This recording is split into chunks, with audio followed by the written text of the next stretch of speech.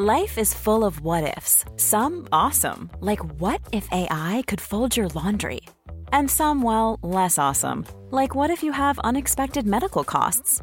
United Healthcare can help get you covered with Health Protector Guard fixed indemnity insurance plans. They supplement your primary plan to help you manage out-of-pocket costs. No deductibles, no enrollment periods, and especially no more what-ifs. Visit uh1.com to find the Health Protector Guard plan for you. The Philosophy of Sex is brought to you by Becoming. Discover a world of sensual exploration and empowerment at Becoming. Our premium collection of sex toys and accessories are curated to enhance your pleasure, deepen connections, and embrace your unique desires. With discreet packaging and expert guidance, we're here to support your sexual exploration. Visit becoming.me and discover what sex means to you. The Philosophy of Sex.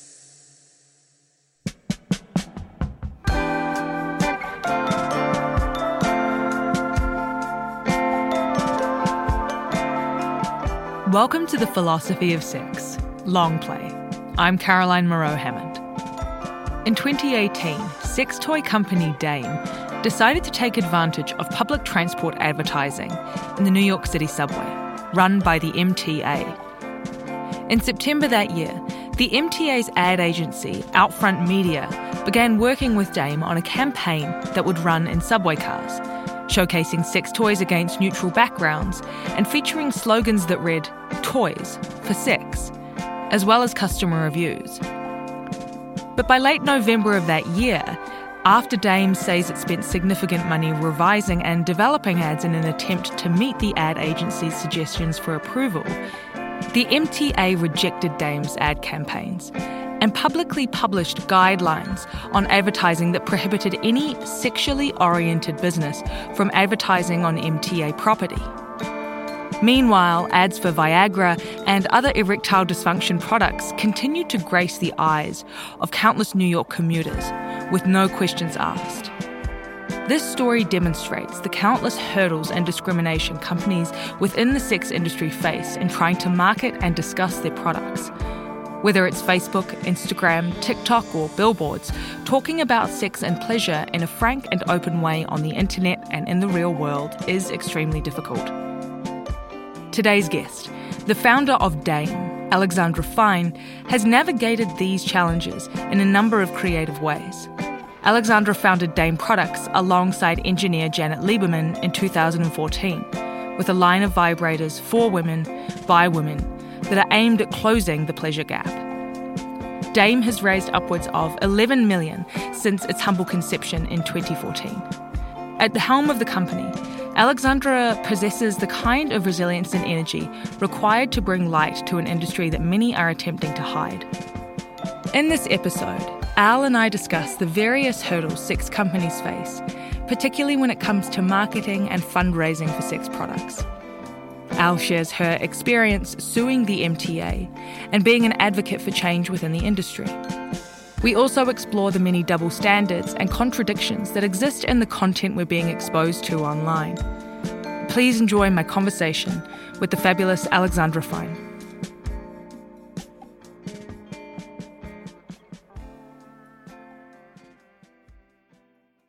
So where I wanted to start was really just hearing about how Dame was founded and the story behind it. Well, the story starts long, long ago. Once upon a time.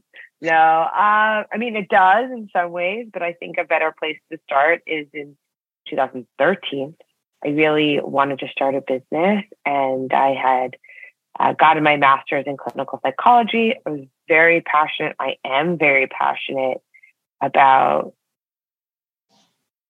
eroticism, sensuality, sexuality, human connection. I felt like this was a really important part of our day-to-day lives that we just were ignoring. And I wanted to start a business in that field, and very quickly realized that in the world of tools and products, that we weren't creating products that help support sexual well-being. So I decided to put my attention there. And I very quickly came up with a really unique concept called Eva, which is a hands-free vibrator that you can wear during sex. I partnered with an MIT trained engineer. We were able to develop that product. We launched it on a crowdfunding site and raised $575,000 in 45 days. And the rest is history, or that's really how the company got founded. But it was always around the idea that we can create better solutions, give people better tools so they can connect with their sexual well-being more deeply. And that first product, Eva, was obviously quite a unique product design. So how did you come up with the idea for that? First of all, this whole industry has mostly been operated by men, which is true of almost all industries in general. But I think that since we've only had primarily one type of human being look at issues and create solutions, it's left a lot of innovation on the table for different people to come in and find new solutions. I think that's especially true when it comes to what I do, where I make products for people with vulvas, and not having a lot of vulva havers design products means that there's just been to me, it feels like an obvious gap. Like, I can't believe that I came up with Eva and that nobody else thought of this before me. It blows my freaking mind. I like, you know what I mean?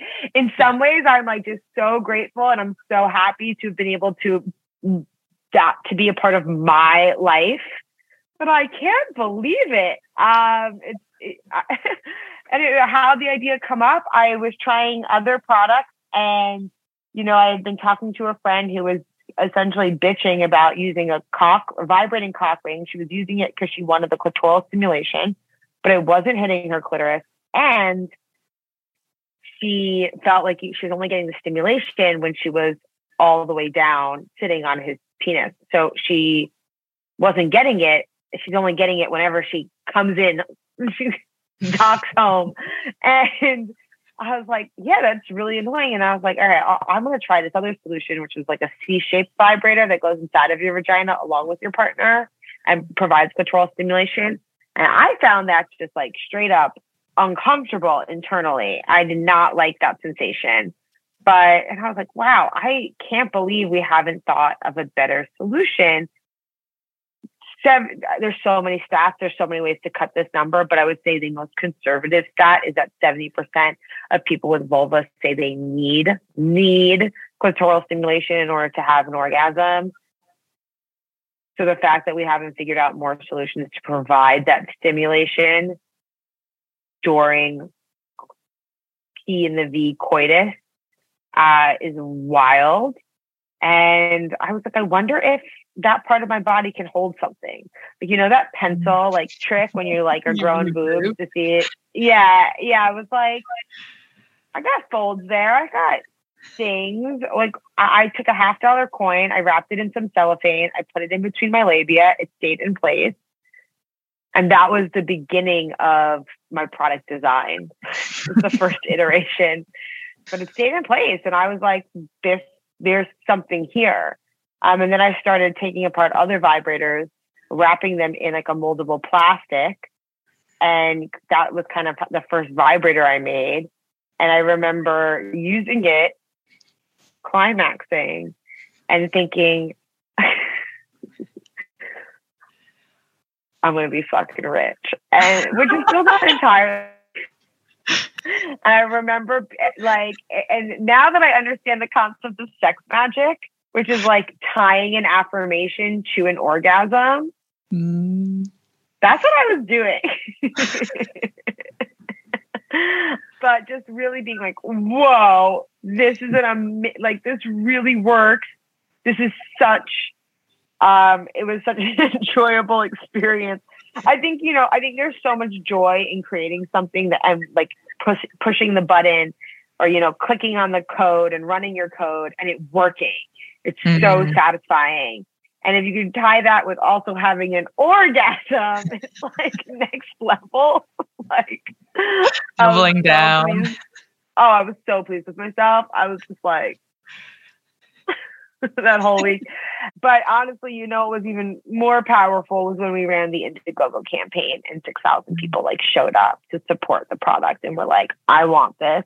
I'm going to give this 26-year-old money so that they can go make it, because we believe not only in this concept, but in these people and making them. And that was really powerful. And I cried a lot.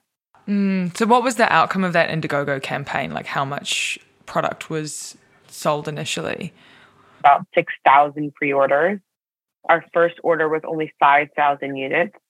So we had to do a second order, which was actually kind of challenging because we had to use all of the money to place 2 big orders instead of just 1 order.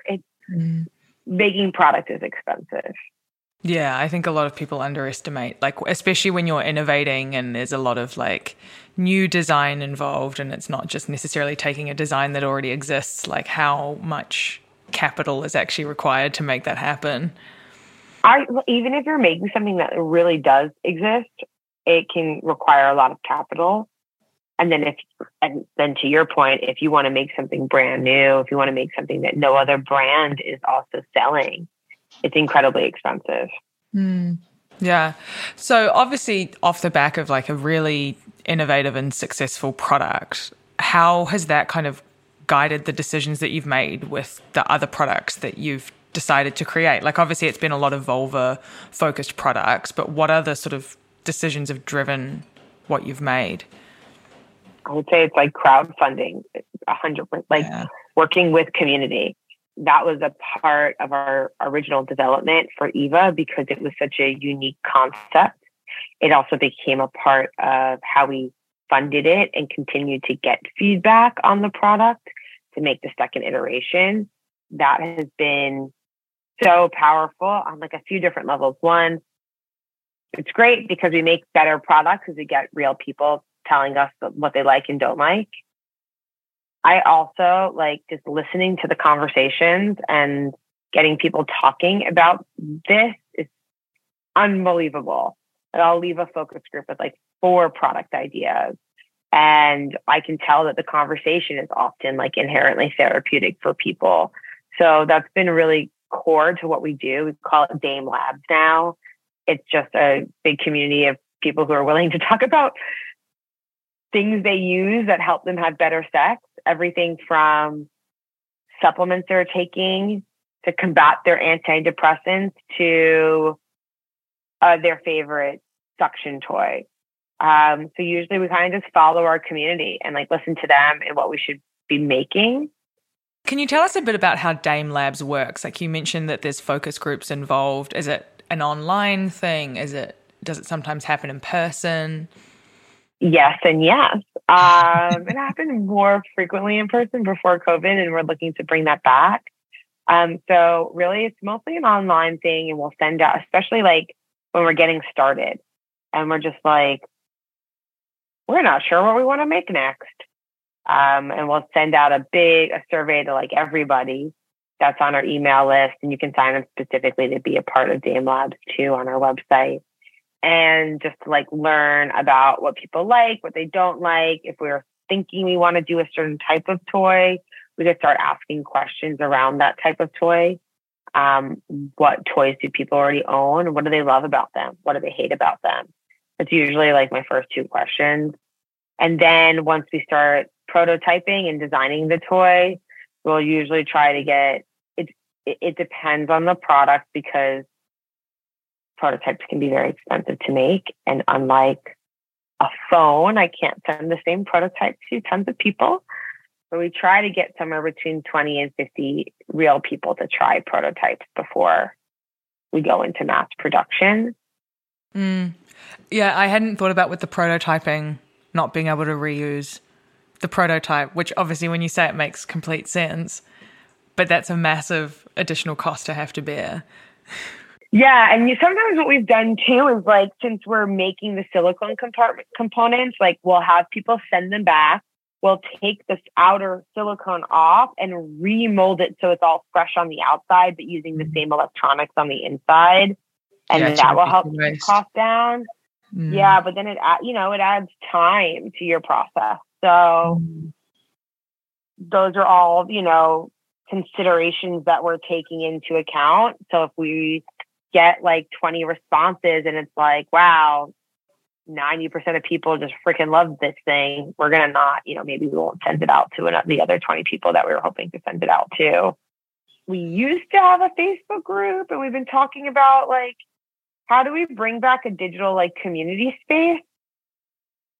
Where should that space be? That was amazing. I really missed just getting to like hop onto the internet in between meetings and like read people's questions and concerns. And there were definitely some products like that just by listening, not even asking questions, just by seeing people talk, we came up with ideas. Yeah, I mean, there's so many sort of like common threads and concerns that people have, like particularly when it comes to sex toys, right? Like what are some of the main ones that you've observed over the years? Well, I think it's like greater than sex toys. Like I think people would come there and mostly like I would say the biggest theme that I would see is around keeping the spark alive, around long-term monogamy, arousal challenges, and just feeling like, well, my partner wants to have sex more than I do. Things are like just around that. Of course, we would also get, more specific sex toy questions and more specific mental health questions, or coming to our sexuality questions, like from younger folk or people exploring their sexuality. But I gotta say, overarching issue was just like, I've been in this relationship for a really long time.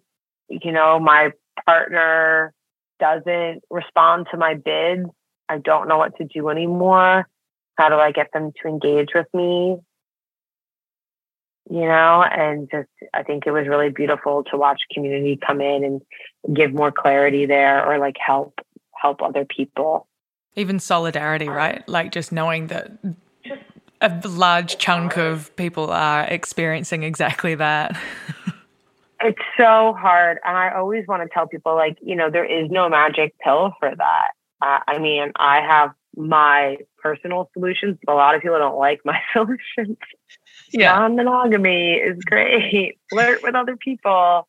Really, when it comes to being in a long-term, primarily a monogamous relationship, what tends to happen, which is also really, really beautiful, is that we get to know each other really well. We do a lot of things together.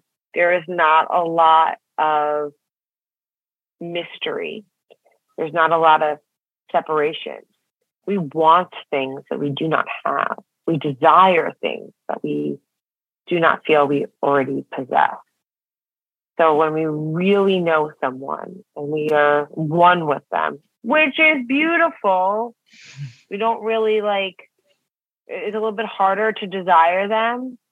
I think if we think of limerence or new relationship energy and that feeling, literally when somebody touches you for the first time, you might feel sparks. And that's because you're like, oh my God, I don't know what this person's touch is going to be like. Are they going to touch my boobs? Are they going to, you don't know. And that's a little kind of scary in a fun way. That's mysterious. I don't know where this is going. Oh my gosh. And literally it's the idea that the first time it's cold all year, it feels colder than it does when it's colder later in the year.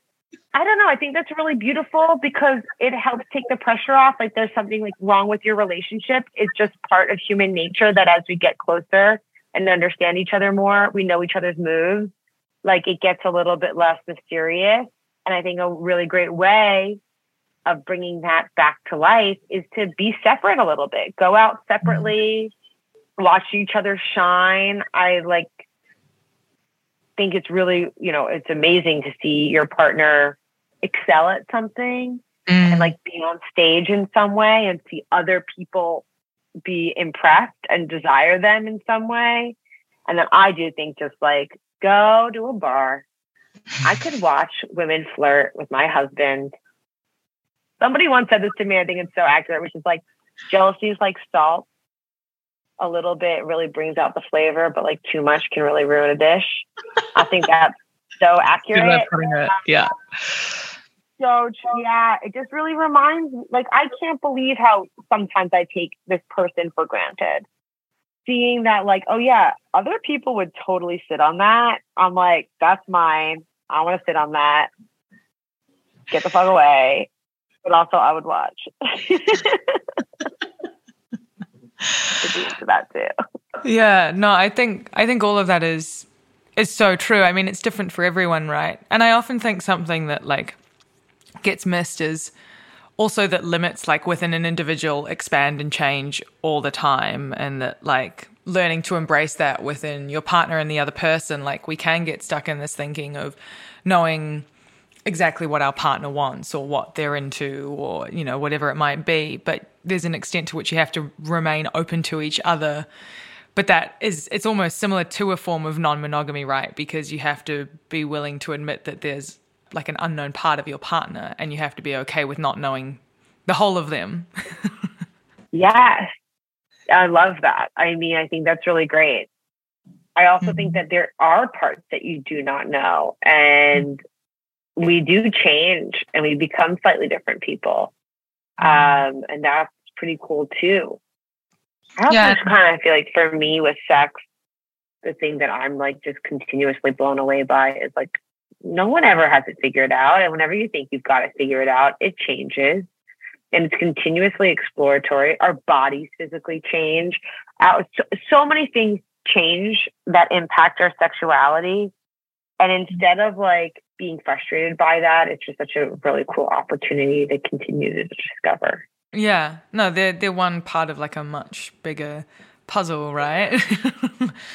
Which I guess like it brings me to the idea of sexual wellness, right? And I was curious about your sort of views on sexual wellness. Like I speak to a lot of founders within this space as part of the show, and each founder sort of has their own relationship to that idea. Some are more pro it, some are more against it. So I was just wondering what you sort of view sexual wellness as, and how that might have sort of changed the longer you've had the company. Well, first of all, I would define health as, you know, like really we're talking about sexual health. But unfortunately, when we think about health, we tend to think of curing illnesses, decreasing pain. In psychology, you know, there's like mental health and then like positive psychology. There's surviving and then there's thriving. To me, I think all of those things are both health and their wellness. I think though, for whatever reason, when we say health, people think of illness.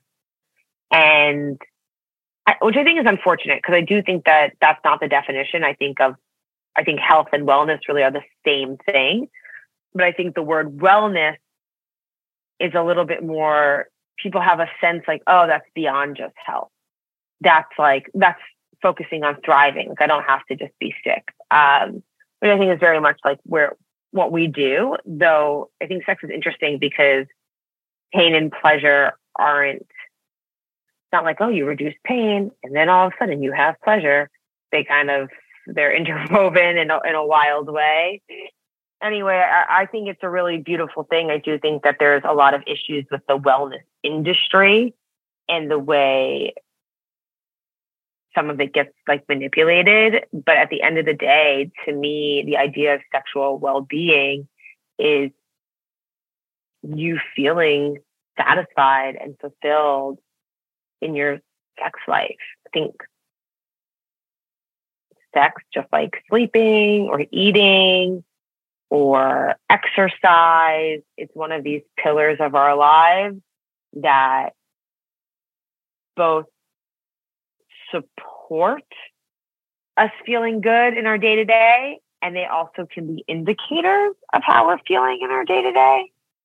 Meaning, like, if you're not sleeping well, you might have a shitty day the next day.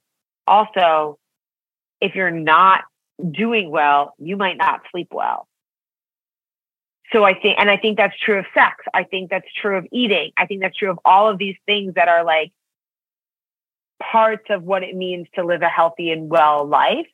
And we should treat sex and intimacy as one of those factors. Yeah, I like your point around like the reduction of pain not necessarily equating to more pleasure or like it being more complicated than that, because obviously there's a whole range of sexual practices that center around. Yes, like pain can be a super pleasurable thing, but also like healthy sex. It's not, oh, healthy sex just doesn't hurt. No, healthy sex is supposed to feel good. And I think that has been has become so core to my mission, especially when I think about advertising policies and the way they're often written and what we view as socially acceptable to talk about when it comes to sex. I think that a lot of people with vulvas, honestly, mostly cis women, are having not great sex. A lot of the time it's bad, it's painful, they're having that, but they're also just having straight up sex that they don't enjoy. And whether or not if it doesn't feel good, it doesn't feel good during and after, like it's not healthy sex. And we should I think we should want people to have healthy, pleasurable sex. Yeah, I mean, I can't remember who, if it was Peggy Orstein or someone similar to her, they did that survey and it was looking at the sort of definitions of bad sex that women gave. And it was heartbreaking because it like bad sex was like assault or like extreme pain, or like the bar was just so low. It wasn't even sex that wasn't pleasurable, exactly as you're saying. It was sex that was just like objectively kind of traumatizing and bad. Yeah. While I think a lot of, and the counterpoint in that study is that a lot of men are defining bad sex as like they came too fast, or like it wasn't, something like that. It was very like, it just wasn't good. Not that it was harmful to their psyche and their livelihood or whatever. It's so concerning. And I also even think that it's important not to just tell women that they shouldn't have bad sex. I think it's important that we tell them that their sex should be good. Yeah, and I think it's not going to be good every single time, but that where we're oscillating is okay to really great. Yeah. Which kind of brings me to the conversation that I wanted to have with you around advertising and actually trying to operate as a sex business, because obviously talking about pleasure publicly online as a business is really difficult. So can you sort of frame for people what some of the issues are when you're actually trying to advertise and promote pleasure? Sure. So Meta, Facebook, Instagram, Meta, their advertising policy is that you cannot advertise any products that are about sexual pleasure. And then they have a list of exceptions. So you can advertise condoms, but they can't be ribbed for her pleasure. You can advertise, and then they're also like, you can't advertise anything that helps make sex feel good, but you can advertise premature ejaculation products, and you can advertise erectile dysfunction products.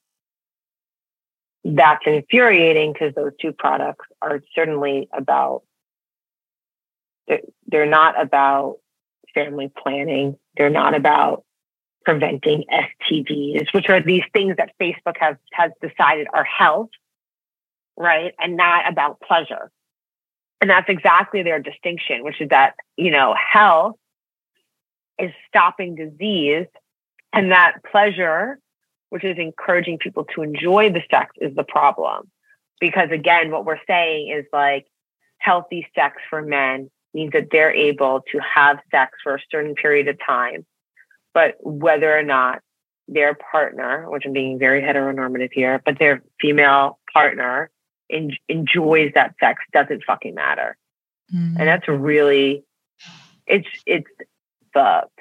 And then also on top of that, there's so much research. There's more recent research that's just come out that's really shown that vibrators, these are not products that are just about getting off. These are products that help with lubrication. They help with arousal. They help decrease pain.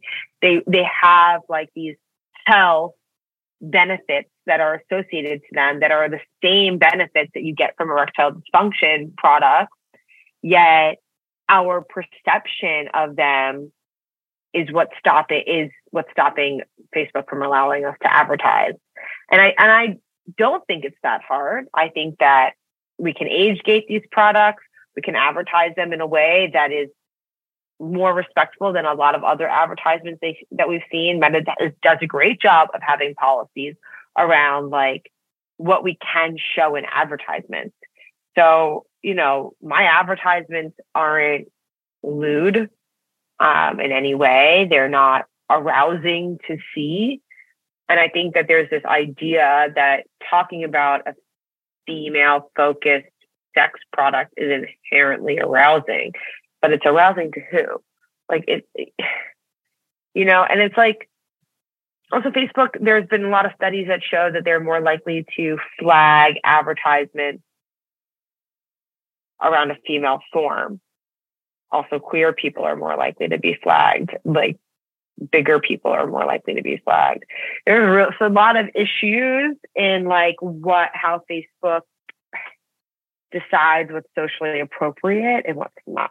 Yeah, especially considering some of the other content that they're willing to expose you to, which, it's... Yeah. And there's like, it's super interesting. And just to like bring the point home, about 70% of advertising spend, even after Facebook has become so much more expensive, most brands, 70% of what they're spending their money on is Meta. Like, this is a huge platform. This is how most companies are growing their business, how they're finding customers that want to buy their products. And also it's then how those entrepreneurs continue to develop products for their communities. And all of that is being stopped because of these advertising policies. And it's a big deal. And it's not just us. It also happens for menopause. Period products have had a lot of issues. It's unfortunate. Yeah, and I mean, yeah, we have exactly the same problem at Becoming, and it's always sort of hard to articulate to people. Like, trying to run and grow a sex business is about 5 times harder, if not more, than other products, because this huge channel is just not available to you. So the fact that you've been able to grow in the way that you have is sort of really quite impressive, I guess. So what have been some of the like strategies you've used to undermine the man? Well, I don't know. It sometimes doesn't. I feel so gaslit by society. I feel so often like, oh, maybe I'm not doing a good job, and then I'm like, oh, I'm not being given access to a lot of the other things that people are being given access to. And I need to like remind myself of that, but also not get bitter, because I don't want to be bitter.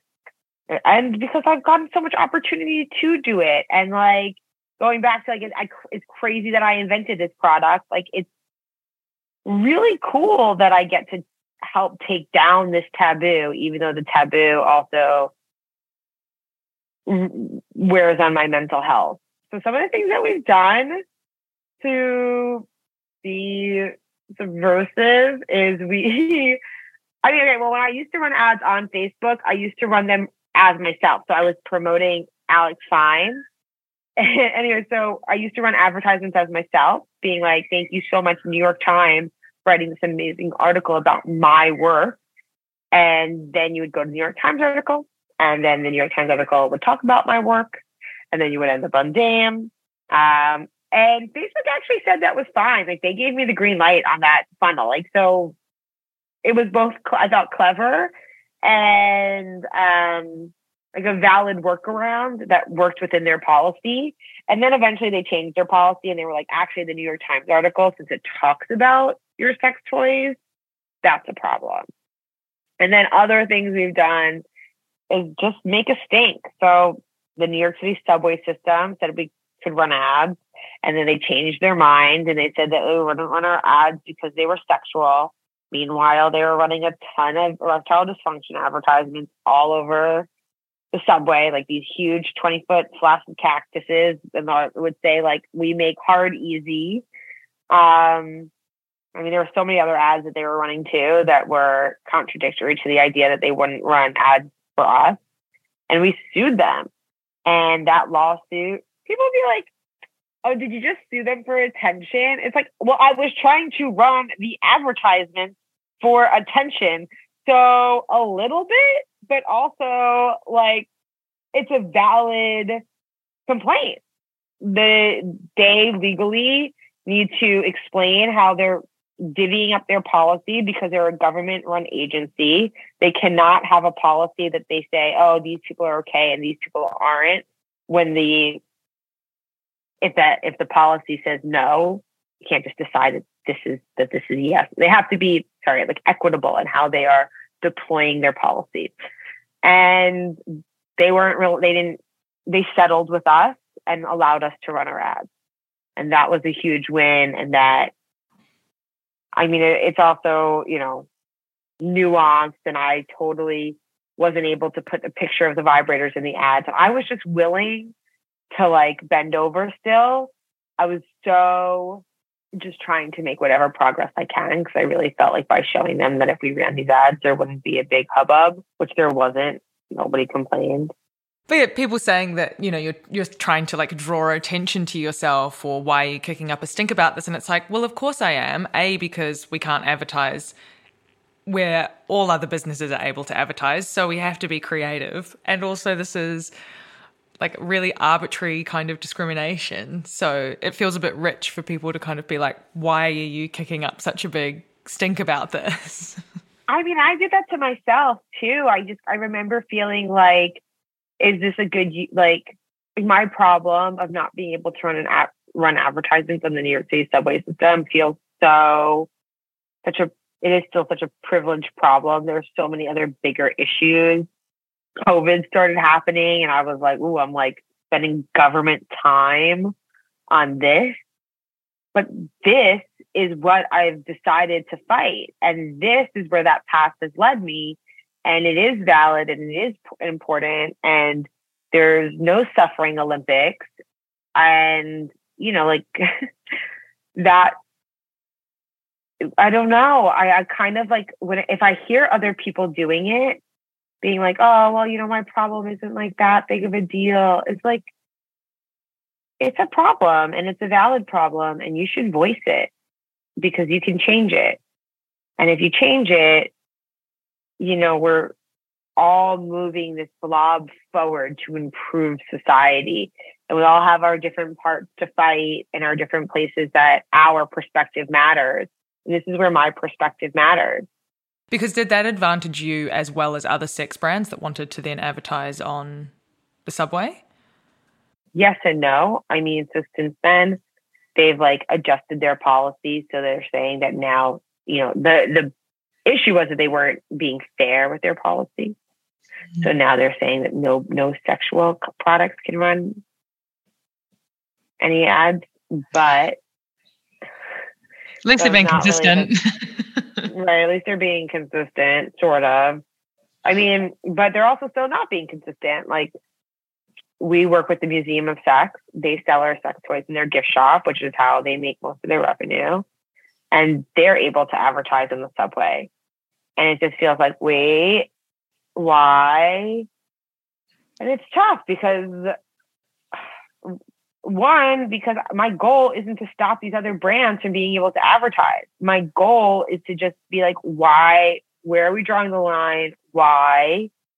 But it is kind of scary because I sell through the Museum of Sex. I want them to be able to advertise. I'd rather them be able to advertise than none of us be able to advertise. But it just, it does not make any sense. It's really infuriating that we are okay with using sex and talking about sex in advertisements all the time, but we are not willing to give female sexuality like the time of day. I mean, it's happened in other places too. So, I've got other fights to fight. I don't know. That makes sense. And obviously you've been able to fundraise like a fair amount of capital. What has that experience been like? Like, I can imagine there would be some investors that would be more receptive to that than others. I'd say, again, it's just been really, really hard. Didn't really raise capital for the first 6 years that I ran the business. I raised about $1 million from friends and family over those 6 years. So that's like not nothing. I think that still can be quite a bit, but it was wild. I mean, I remember somebody telling me that I was only tripling my business year over. I mean, I was only doubling my business year over year, and they only invest in companies that were tripling. But I was doubling profitably, and nobody had invested in us. And I remember thinking that like I was doing a bad job. Like I literally like these things were gaslighting, or investors were gaslighting me because they were just afraid of the industry. Which I just want to say, raising money is hard, period. Raising money is harder if you're a woman. Raising money is even harder if you're doing it in a taboo space as a woman. It would be even harder if I was a Black woman. So that's another thing to just keep in mind. But it's been really challenging, and there were lots of VCs that didn't want to invest in me because they invested in HIMS and they invested in these erectile dysfunction companies. So that was also incredibly infuriating because they were saying that they see us as competitors, which means like I could have raised, those companies have raised hundreds of millions of dollars, and we're like celebrating that I've raised 14, which is still a lot. I don't know. I definitely, for whatever reason right now, I'm still mostly feeling bitter about it instead of celebrating it. It has been cool to see the industry shift. More and more people are interested in this category. There's a company called Cake that's raised about $18 million in this space, which is amazing. They're also the only ones recently that I know of that are really operated by two men that have been, I'm not saying that is the reason that they've been able to raise so much money.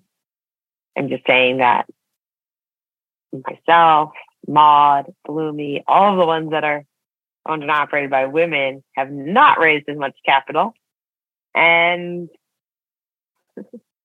you're doing the same thing. And we're doing the same thing. I know what investors will tell me as like how it's different, but between what, like, it's not that, but it's not. And it's frustrating because that's the kind of response that then does make me think like, oh, I guess I'm not as good as them. Like, I guess my strategy wasn't as smart, and my strategy and the way I pitch isn't as good. And I mean, like, look, those things might be true too, a little bit, but yeah, I don't know. I can't not see the pattern. Yeah. I just can't not see this huge overarching pattern of, well, like the ones that are run by men seem to raise a lot more money. Erectile dysfunction was like fast tracked through the FDA. Like Viagra, they were like, oh, this is important. We need to push this through. Oh, is insurance going to cover it? Hell yes, insurance is going to cover it. Is insurance going to cover birth control? I don't know. Yeah, well, it's even like, this was like a long time ago when a lot of the pharmaceutical companies were trying to create like a female Viagra, and like everyone was talking about testosterone and all of these different things. And one thing that did get approved by the FDA to treat female sexual dysfunction was a little sucky device that went on your clitoris that cost $400, and it had really good efficacy. Like, it was basically a clitoral sucker. but it was being sold as like an FDA approved medical device for FSD. It was $400. It wasn't covered by insurance. It wasn't any of these things. So it's just like another example of sort of exactly what you're pointing to there. It's so infuriating. If you were in charge of the world, Pinky and the Brain styles, if you took over, what would you change about the industry, about the way it's funded? You know, obviously there would be a lot more focus on the Pleasure Evolver owners, but like structurally, where would you start, or what would you want to see change? I mean, I have like all this power, but I'm only focused on the sex toy industry. Is that right? Yeah, for the purposes of this podcast. For the purposes of this podcast. I got you. I still feel like we need to pay caretakers, and it feels related, because I just think that if women had more money and we valued the things that women tend to do, we would have more diversity in the investments that we were seeing. I would want there to be more female investors. I would change the advertising policies so that they were allowing anything that proved to improve, anything that you could prove improved sexual health and well-being. You know, I do think that there are sex products out there that are prurient and unhealthy and exploitative, and we should watch out for those things. Like I also don't think that we should advertise guns on Facebook. But I think that if you can show that your product is ultimately good for the world, it should be able to be advertised. Yeah, I think that honestly, that's it. Like that would do it. Sounds pretty. I'd find something else, but yeah. I just want to say, like, I want to just end on like, I am so in love that I get to do what I get to do, and I am mostly, you know, I think thriving and successful. And we just launched in Sephora in Australia. Like, you can go into some stores and find our products. We're in Target. You know, like, we are making a change, and that's really worth me spending my time and like, you know, putting my energy and reminding myself and reminding the world too that we are making a change. So yeah, I'll end on that positive note instead of just bitching for 45 minutes. No, it's the way it goes. It's like, it's the grind, and then it's also celebrating the good parts, and it's being realistic that, you know, all of that is par for the course when you're doing something really, really hard. Yeah, really hard.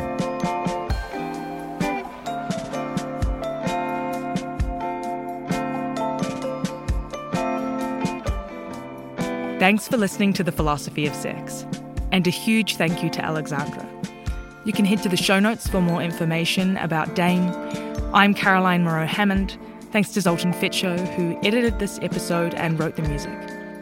If you like what you're hearing or have any questions, please leave us a review or email us at info@becoming.me.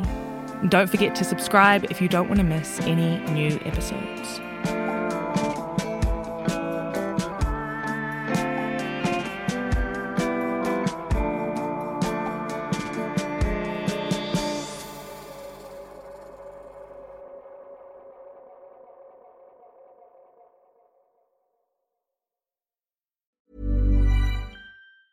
Hey, it's Danny Pellegrino from Everything Iconic. Ready to upgrade your style game without blowing your budget? Check out Quince. They've got all the good stuff, shirts and polos, activewear, and fine leather goods, all at 50 to 80% less than other high-end brands.